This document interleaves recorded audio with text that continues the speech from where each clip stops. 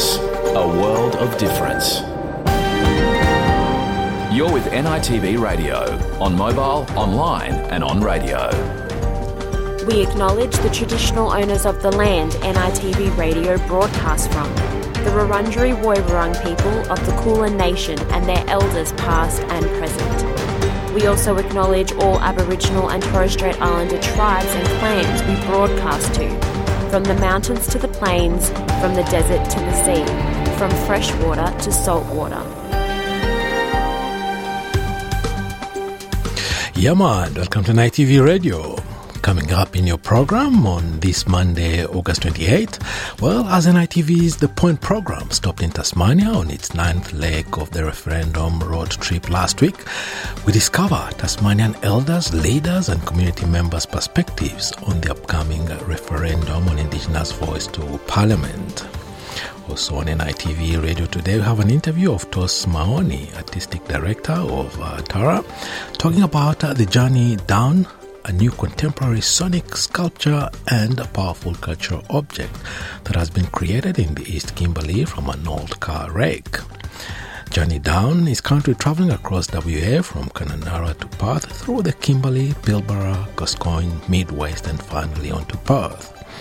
Also coming up in the program today, we have a couple of stories shared by NITV's NALA program, including a report about the importance of having Indigenous doctors in regional, rural and remote areas. All these stories and more coming to you after the latest on NITV Radio, broadcasting from Naarm on the Kulin Nation this Monday afternoon. Bertrand Tungandame Ngaya. I am Bertrand Tungandame.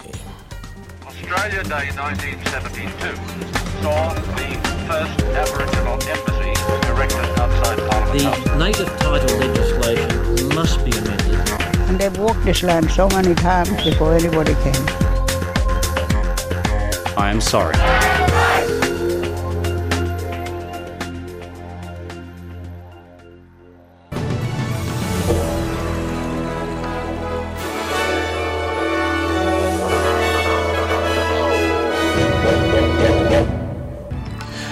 This bulletin, new report reveals Indigenous Australians are overrepresented in overdose deaths. Prime Minister Anthony Albanese to host a top-level meeting with his ministers in Western Australia amid renewed focus on mining and critical minerals. And fee-free TAFE enrolments far exceed expectations.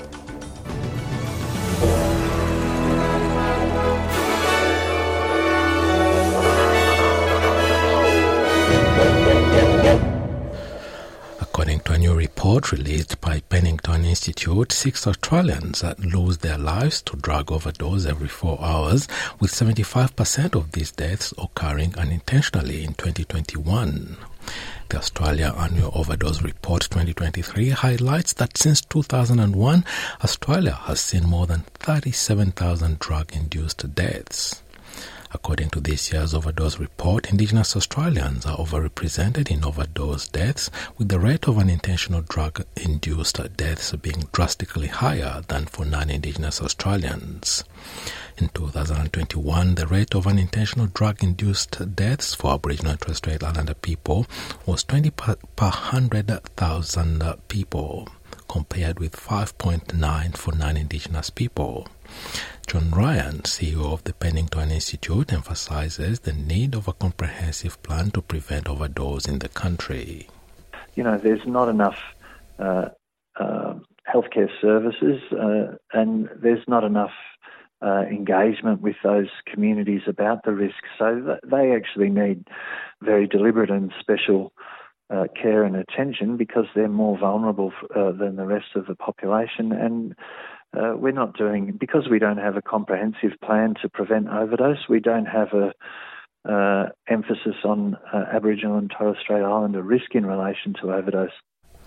The Australia Annual Overdose Report 2023 is being released in time for International Overdose Awareness Day on 31st of August, which is the largest global campaign to end overdose. For more information on overdose prevention access, go to overdoseday.com. Senator Lydia Thorpe has revealed she's the politician referred to in a recent threatening video. On Friday, the 25th of August, Australian Federal Police said a 30-year-old Melbourne man had allegedly made threats of violence toward an Australian senator and has since been charged with using a carriage service to menace, harass or cause offence. Ms. Thorpe has come forward and identified herself as that politician. Her office says she is currently unable to make any further statement due to the ongoing physical impacts from a car accident she was involved in last month. Prime Minister Anthony Albanese is visiting Western Australia as he prepares to host a top-level meeting with his ministers. On his 15th visit to the state since taking office, Mr. Albanese toured mining giant Rio Tinto's rail and port operations in the Pilbara. The Prime Minister's visit comes amid renewed focus on mining and critical minerals after a landmark report found the potential for lithium demand to increase eightfold by the 2060s. Australia's critical mineral exports are also forecast to double over the next 5 years. Mr. Albanese says Australia needs to become more self-sufficient. We're a country that I want to see make more things here. I want to see us continue to export our resources, but wherever possible, value add, create jobs in advanced manufacturing here. There is no reason whatsoever why Australia can't be making batteries given the resources like lithium and copper and nickel and others which are here in Australia. Recovery crews are continuing the grim task of determining what caused an aircraft carrying 23 U.S. Marines to crash in a remote area of the Northern Territory coast. 3 U.S. Marines were killed and another 20 were injured, including 5 taken to hospital in a serious condition when the aircraft crashed on Melville Island, 80 kilometers north of Darwin on Sunday morning.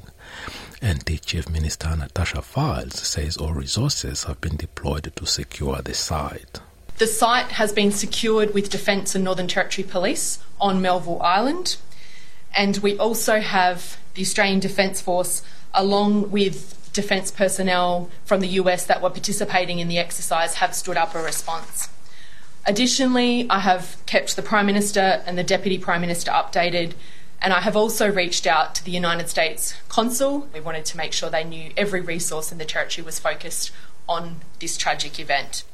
In a statement, the US Embassy in Australia says it is grateful to the Australian responders, adding that its deepest condolences go out to the families and friends of the victims. Military analyst and retired US Colonel Cedric Layton told Channel 9 about what may happen next, referring to a similar crash of an Osprey in Norway last year. Normally what will happen in a case like this is they'll have an operational stand down. They will actually ground the fleet of aircraft. They will assess what had happened. Part of that will, of course, be the accident investigation. The other part is going to be, what kinds of conditions were there? Was there a weather issue like was the case probably in Norway?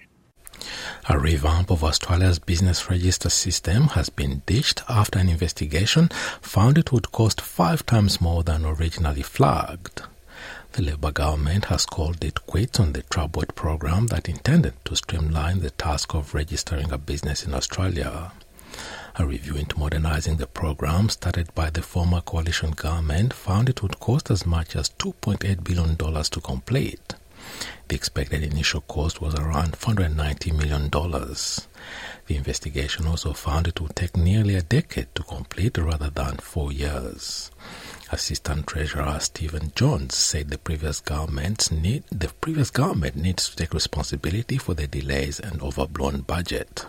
Mr. Jones said the previous government did not understand what they were doing. Free TAFE enrollments have topped 213,000, soaring past the initial 180,000 target 6 months earlier than anticipated. The care sector is the biggest winner with more than 51,000 students, or about a quarter of all enrollments.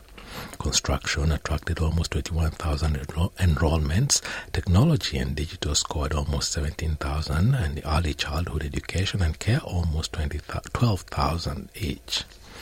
Women made up the majority of enrollments, with more than 60% and more than a third are in regional areas.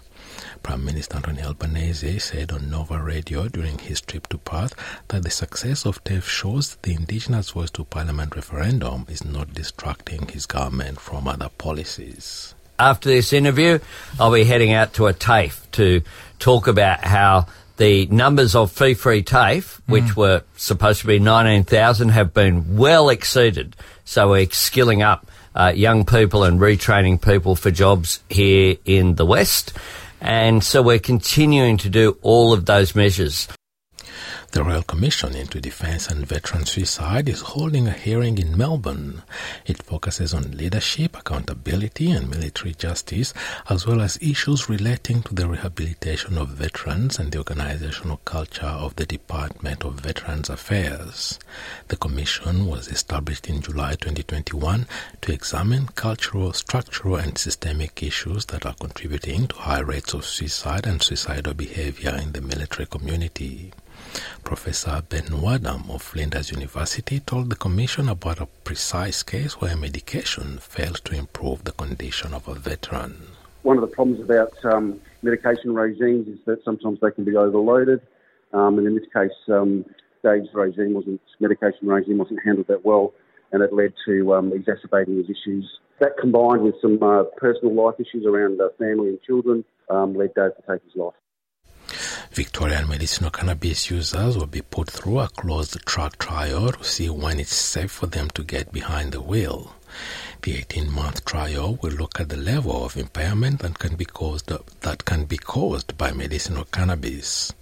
Current road drug testing can only identify if THC is present in a person's system, but not whether it comes from medicinal or recreational cannabis.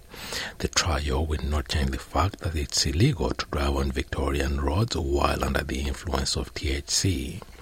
A government spokesperson says it will not take place on public roads to ensure there are no safety risks to participants or members of the public. And to sport in basketball, Australia has suffered a heartbreaking defeat to Germany, with the Boomers squandering a great opportunity at the last second. The Australians have lost 85-82 at the Okinawa Arena in their second game of the FIBA World Cup against the Germans. It was a huge missed opportunity for the Boomers, as Germany suffered a major blow before Sunday's game with the inclusion of rising NBA star Franz Wagner, who suffered an ankle injury late in Germany's win over Japan. NBA player Dennis Schroeder played in his absence, leading Germany with 30 points, 8 assists and 4 steals. It had been a tight contest until the end, with Josh Giddey hitting a shot from long range to settle the game. And now having a look at the weather around the country this Monday afternoon. Broome, sunny 34, Perth, partly cloudy 23, Adelaide, similar conditions 21, Melbourne, partly cloudy 19, Hobart, partly cloudy as well and a top of 14, Albury-Wodonga, mostly cloudy 17 degrees, Canberra, shower or 2 18, Wollongong, possible shower developing 19, Sydney, partly cloudy 20, Newcastle, partly cloudy as well and 22, Brisbane, possible shower 25, Townsville, sunny day 27, Cairns, possible shower 27 as well, Alice Springs, a sunny day ahead and 28 degrees, Darwin, sunny 34, and the Torres Strait Islands, partly cloudy day ahead and a top of 29 degrees. And that is NITV Radio News.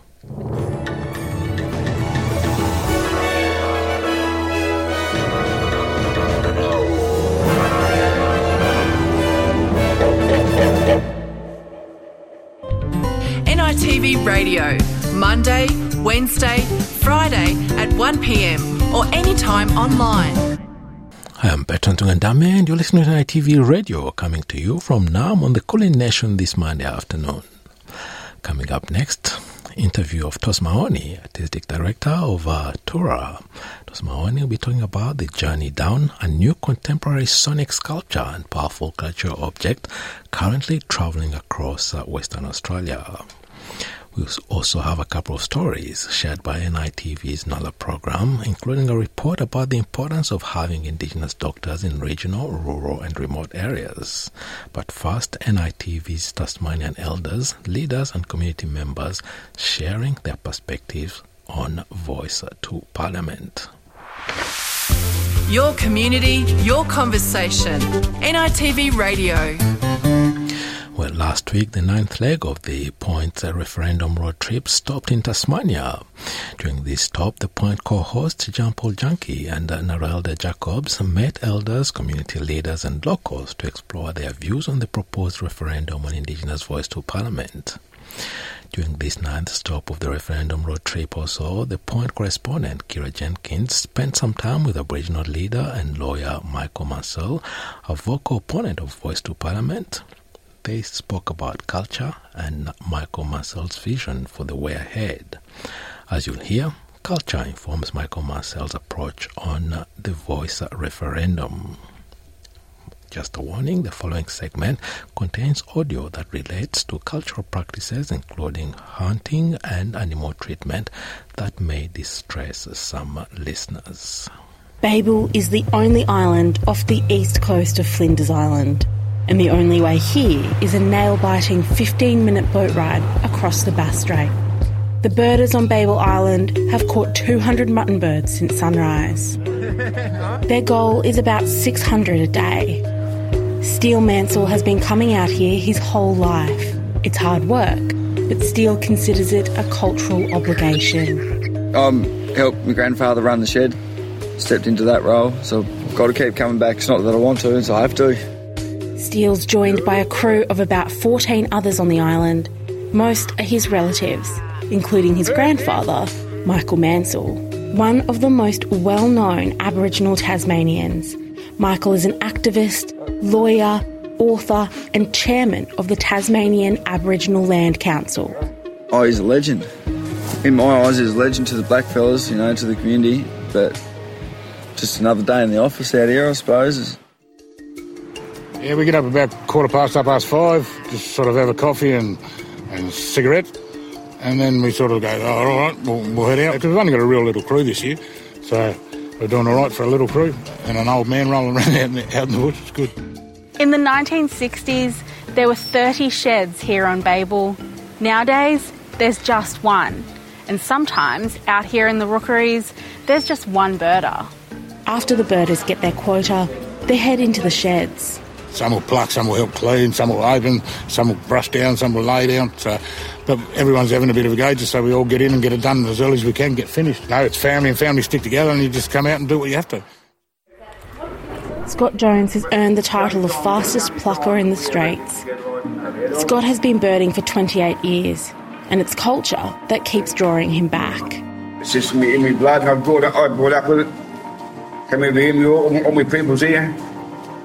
See all your friends in the year, so I enjoy it. Otherwise I wouldn't come back. Mutton birding is hard, dirty work, and even living on an island as remote as Babel for just a few weeks of the year would be a challenge for many. But Michael Mansell says continuing the practice is a matter of Aboriginal survival. If it's an option to practice your culture or be assimilated, you're going to be assimilated. So it's only if Aboriginal people feel obligated to continue with that connection that it will survive. It's the only way it will survive. Katana Mansell runs a traditional food business in Hobart. The 22-year-old says, as a proud Palawa woman, this is part of her identity. I think it's really important that our family are connected through culture and our cultural practices that our ancestors have been doing for thousands and thousands of years. And I believe that the reason why we are here is because we're passionate about who we are and where we come from. Michael Mansell is famous for his radical pursuits, like visiting Libya in the 80s to win Colonel Gaddafi's support for an Indigenous state of Australia. Michael now spends much more time on Babel, and out here, surrounded by his family and old friends, those pursuits seem like a lifetime ago. I came back to it when I was 40, when I started birding. Okay. Straight from the courthouse, the steps of the courthouse, to Lidgate. Michael Mansell's distaste for the Voice is clear, and he does not hide his contempt for the current debate. Under the white man's constitution, it says you can have a seventh state of Australia. The white people in 1901 said you can have a seventh state of Australia. OK, return the lands to Aboriginal people and allow us to form our own Aboriginal government. That's part of the constitution, and we have the same powers as the state government. And the constitution protects us then against interference. But how can you get that discussion going when you're talking about some stupid advisory body called a Voice? We don't need another body, we just need people to listen to what we're saying. Right now, the biggest fear here on Babel is whether they can get enough birders for the next season. It's getting harder to find people willing to brave the elements and the long days. Without government support, the Aboriginal cultural birding will eventually close because you have to have these expensive buildings and machinery that goes with it. We found it very hard to get state or federal government interest. Are you ready for this? I don't know. I think so. The big hope here is that this isn't it, that there'll be more time out here together when the birds return in a year, and that more young people will put their hand up to come to Babel and take part. Oh, I'm so sorry. I'm failing at this. Like, I remember when I was a kid, 3 years old, I came out to this island. I didn't do any mutton birding, but I came out here because all the community would come. The thing about the families, you had no choice, you had to go. And now I'm saying to my kids and grandkids, you have to come. That story was produced by NITV's The Point correspondent, Kira Jenkins. Last week, The Point also featured Tiangi Brown's perspective. Tiangi Brown is Aboriginal learning facilitator at Tasmanian Museum and Art Gallery. Talking The Point, he explained how he has been practicing cultural birding all his life and highlighted the hurdles he faced along the way. Tiangi Brown also explains how practicing his culture will inform the way he'll be voting in the upcoming referendum on voice to Parliament. One of the only reasons why I kind of got to experience it as a cultural practice kind of regularly and from such a young age is because growing up there on Cape Barren Island, on one of the exhibitions, in the Bass Strait itself meant that I had that quick and easy access to be able to go mutton birding when a lot of other community members who live in Hobart or Launceston usually wouldn't be able to travel all the way over there and spend an entire month. Like, I would have to take an entire month to 5 weeks off school just to go and do it. And that's why I only did it till I was about 14, because when you're a teenager, you can't really take an entire 5 weeks off school to go and practice your culture. So that's something I started to notice is, wait a second, you can only really experience maybe when you're a bit younger, and then maybe once you're an adult, you can take the time off to do it. So there's no system for young people to actually have their culture passed on to them. And so it's something that I've always put forward, and because I've worked in the education system for some time now, is I want to put into some kind of like TAFE course, which is like a cultural competency one where young Aboriginal people can actually go away on a 1 to 5 week course out on country, and they're getting their meat work ticket, and they're getting their working in a team ticket, and they're getting their practicing their cultural tickets. And so essentially they work away with some certification saying that they had, it counts for what they did as a part of their culture. Because it's something I always thought is, I'm doing all this stuff, I've got years worth of skills and effort working in businesses, but I've got no ticket that says that. And, I'm going and doing and practicing my culture, but then I'm almost disadvantaged by it because I'm missing out on school. And it's something I noticed myself. So being able to make it more embedded into society, that it's acceptable to go and practice your culture. Ronnie, you've been really outspoken about being allowed to continue culture and cultural practices. Is that something that The Voice could provide advice on? And if we look at people in the no camp who have said that the Voice won't go far enough, that's something that they say a lot, that the advice won't be listened to. What do you say to them, and what do you say to notions, that the referendum should be cancelled? Yeah, look, I think about saying no in this referendum. I don't think the people that's saying no should be saying no to me. They should be saying no to those kids that's wrapped up in that justice system, those kids that's in that prison. Tell them that things are going to stay the same. Tell those people that are dying 10 years younger than anyone else that it's going to stay the same. Tell the people that's in out-of-home care that we're happy for them to be there for the rest of their time, that nothing's going to change. So if we vote no, things will stay as they are. They're the people we need to be talking to about this. And if we do have a no vote, how far back is that going to put treaty and truth in this country? How long before we'll start talking about truth and treaty in this country if we have a no vote? This country will go backwards very fast on Aboriginal issues if we have a no vote. So what do you think the no says about the status quo? Well, the no's accepting the status quo. It's acceptable to leave everyone exactly as they are, and I don't accept that.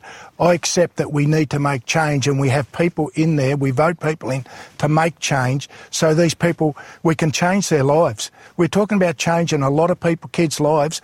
We're talking about education and employment and housing. Tell the people that haven't got a house, or they've got 30 people living in the house, that we're going to leave. We accept what you're doing. 30 of you is enough in a house, 20 extra kids in it. Might have 40 people, 50 people in a house. Tell them that you want to leave it the same. I think it's a very strange point of view, and that's why I'm voting yes. Yeah.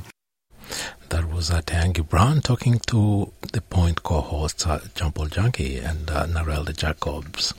The stories are excerpts from NITV's flagship program, The Point, that aired on Tuesday, August 22, and adapted for radio. Just for your information, The Point airs on Tuesday nights at 8:30 p.m. If you missed the last episode or want to see it again, you can watch it anytime on SBS On Demand. We must now go to a break, but stay with us because when we come back, we explore a journey down with Tos Mahoney. NITV Radio. Share our stories on Facebook. The Journey Down is an animated and vibrant celebration of dance, song, projections, and otherworldly sound coming together to transform an old car wreck into a travelling canvas of story and culture. The car is about to embark on a 3,446 epic journey from Kununurra to Perth through the Kimberley, Pilbara, Gascoyne, Mid-West and finally on to Perth. And joining me to explore this epic journey is Tos Mahoney, Event Artistic Director. Welcome to NITV Radio, Tos. Oh, thank you, Bertrand. It's a delight to be here. And as we prepare for the big journey down. Yeah, the big journey down, gather it's a project bringing together many artists, Indigenous and non-Indigenous. It's been a long time coming, bringing so many people together. How did you get involved in this project? Well, our organisation, Tura, has been doing collaborative work, intercultural collaborative work, across the Kimberley and Pilbara and even the Northern Territory for the last 20 years, Bertrand. And this is very much a sort of two-way exchange process between the Indigenous and non-Indigenous artists and peoples, really. And it's been, much of that 20 years has been, developing relationships and understanding and trust with communities, organisations and individuals. And certainly one of the highlights, one community that there's been a lot of collaboration with is the Warman community in East Kimberley. It's a community about 200 kilometres southwest of Kununurra, and Warman community is the main community of the Gidja people. Really, this process itself started when as part of that ongoing intercultural collaboration when the Warman Arts Centre and Tura joined together to bring an artist called John Rose to Warman to do a project which was an ongoing process for John, which is turning old car wrecks into musical instruments. We'd done it the year before in Lombardina, which is in the West Kimberley, and then in 2017 we did it in Warman, and it was a big success. Community really got into it, and it might sound like a sort of almost gimmicky, strange thing to do, but it's actually an incredibly powerful process, not only the making of, but then the playing of, just in brief, by welding all sorts of other, a wreck was found and then other parts of other wrecked cars were welded onto it to make a giant percussion instrument, and then from the front to the back of the car is strung fence wire and with fence strainers, and these are, so it turns it into a big stringed instrument. So these wires get bowed with cello bows. Then the whole thing is amplified, and it just makes an incredibly powerful sound object. Quite an elaborate process, and it also appears that this project has been in the making for quite a long time. That happened in 2017. The WA Museum was very interested in the project. I should say, Bertrand, all along the way, this was being documented, filmed and photographed. The year after, Tura commissioned through the Warman Arts Centre 10 Gidja artists to do paintings on the object, on the car, so this made it even a more powerful, engaged project. Again, that was documented, and then 2 years later, I'll try and keep the story short. There's all sorts of side short stories involved. The museum acquired the object and all the documentation to put it on permanent display at the Perth Museum. So this is the State Museum we're talking about. Bulla Badeep, it is called in Noongar language. Then we came up with the idea of it would be great to create a sort of performance project, again, a sort of intercultural performance project, and tour that all the way down. And so the idea of the journey down, which is literally from now Kununurra, which all the way down to Perth. So we've created this program which involves the car being performed, some Gidja and Milrong. Milrong is the language group and traditional owners of the area that's known as Kununurra, and have a long history of sharing culture and law together. So their dancers and songmen are part of the program, as well as non-Indigenous performers, musicians, together with some amazing footage that has been recorded over the period of elders and artists telling the stories that are painted onto the object. And further, some of the paintings have actually been animated by an artist called Sohan Hayes, and they get projected back onto the object and onto a giant screen made of corrugated iron. So that's a long answer to your question, Bertrand. Yeah, it's a long answer, but again, it just sparks my curiosity to learn more about this object. You should have given it a name so that that name stays engraved in one's memory. I can just picture it. Sorry, well, that's a good provocation to tell you the name. It has a Gidja name, which is called Wonneral Nurnurul. So it actually literally means old car. So Nurnurul is the Gidja word for a car, and Wonneral means old. So that's the name the elders have given it. So Wonneral Nurnurul. Wonneral Nurnurul, old car. Cars play a big role in our culture in Australia, the great open roads and all that. And bringing this object to life requires a lot of work. You've just given us in a few words what was involved in it. Now, rehearsals could be quite a challenge because you said there's some percussion and string instruments on another side. How do you rehearse on an instrument like that? Well, pretty much the same way as any instrument.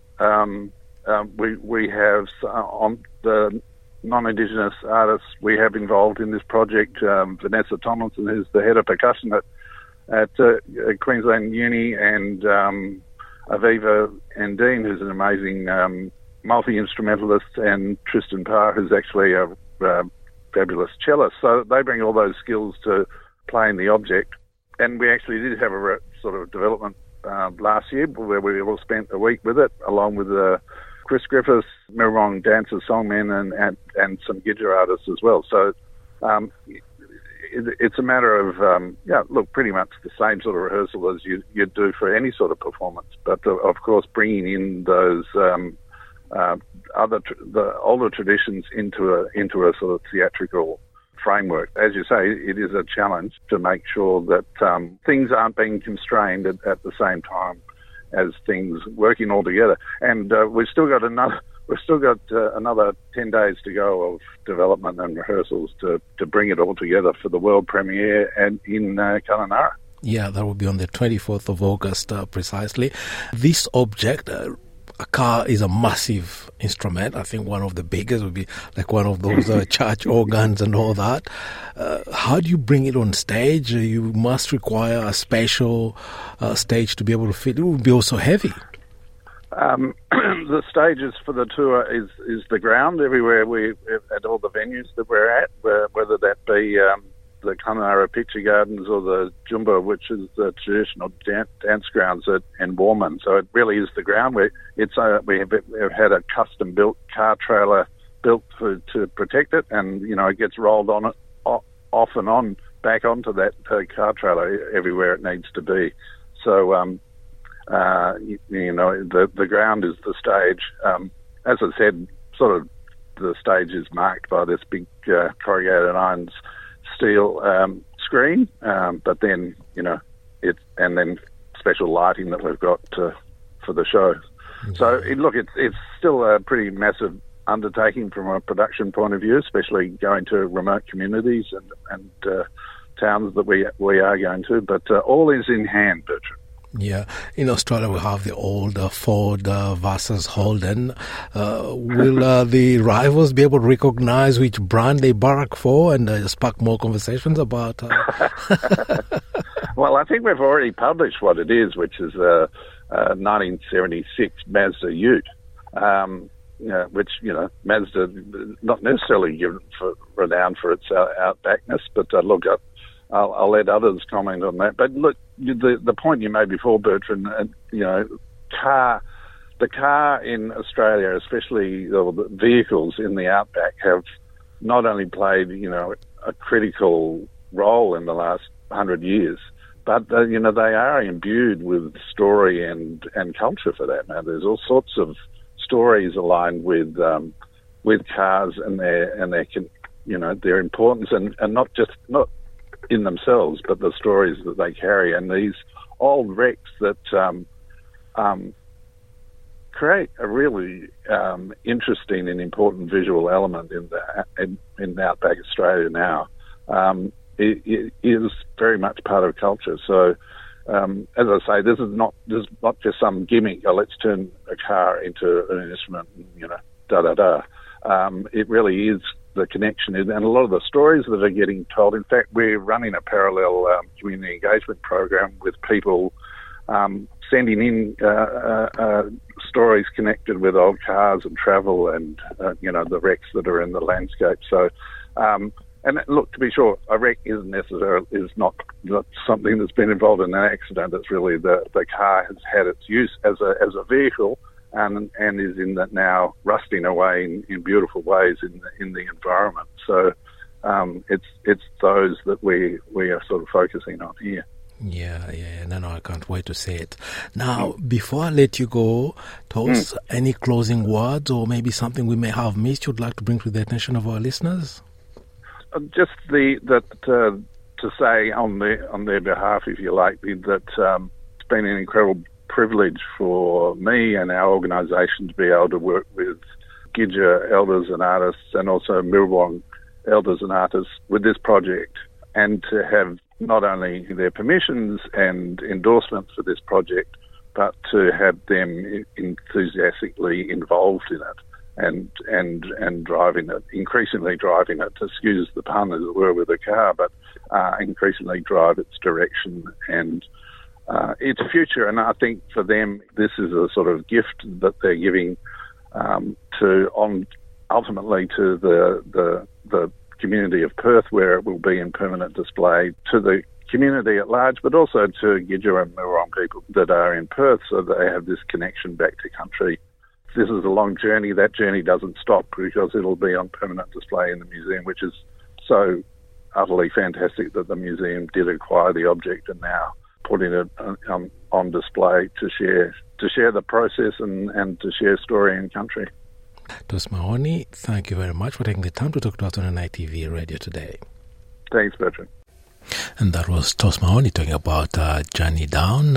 It started its epic journey on the 24th of August, ending in a few days' time, actually, no, about 3 weeks' time. 2 weeks' time from now, September 16.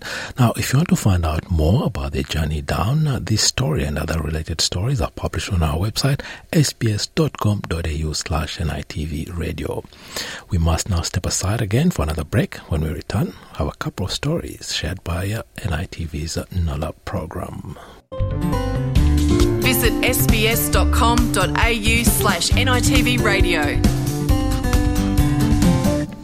Welcome back. Now, First Nations health leaders have welcomed plans to have more young doctors train and work in regional, rural and remote locations. It's hoped that young doctors who train in the bush can be retained there. Guy McLean reports. Alice Springs Hospital, a poignant backdrop to announce plans to double the number of young doctors who train and work in regional, rural and remote locations. It takes young doctors into rural and regional areas and gives them really significant and worthwhile experience in rural and regional practices.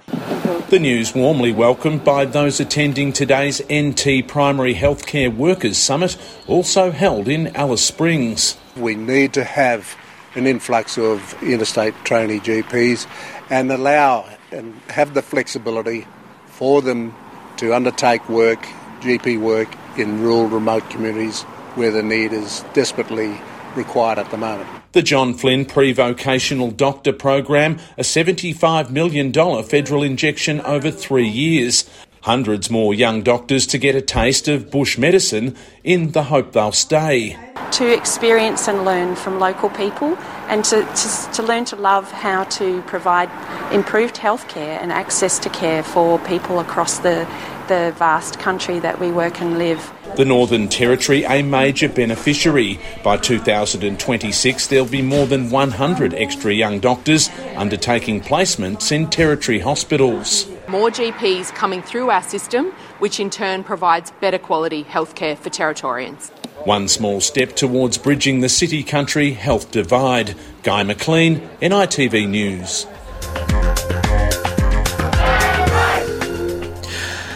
Much of Australia has been put on high alert over significant bushfire risk this season. The warning came as the seasonal bushfire outlook was released at the National Emergency Service Conference in Brisbane. First Nations personnel say they need to be part of the planning and decision-making when it comes to fire management. Tanisha Williams reports. After the Earth experienced the hottest year on record, Australia's fire chiefs have called on people to prepare, warning that a combination of new vegetation after years of rain and a dry, hot spring and summer ahead will bring fires. We're bracing for a difficult fire season because unlike 2019-20 when we were in that drought, we've had significant rain, so the grassland areas, particularly in the western part of the state, are prolific. So there's more than a metre tall grass and we've had frost and dryness that start to kill off that grass, so it's all ready to burn. Authorities have outlined high-risk areas across the nation in the spring seasonal bushfire outlook, from Cairns in Queensland's far north and down the east coast to Sydney.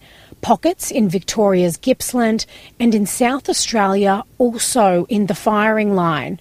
There is relief for some areas in New South Wales where the Black Summer bushfires of 2019-2020 ripped through, labelled normal risk. And burn-offs in the top end have reduced the fire risk in the Central Australia region. Our mob have been caring for country by doing fuel reduction burns for generations. Here at the nation's biggest annual Fire and Emergency Services Conference, First Nations people are calling on authorities to include us more in preparing for the fire season. So it's not just about us coming to the table and warming up a seat. It's about us being able to lead a conversation, tell them, when I say tell them, government, the heads of departments about this is what we really want to do around our space and supporting our Indigenous communities. First Nations delegates have also urged authorities to move away from Western practices of burning and adopt traditional methodologies in their preparations. We're starting to see an influx of mob joining our brigades, having them out on the ground and working with QPWS on the ground as well. It's been fantastic seeing a lot of that change, especially in the application and the way that we apply fire on the ground. using cultural knowledge to prevent catastrophic fires. Tanisha Williams, NITV News.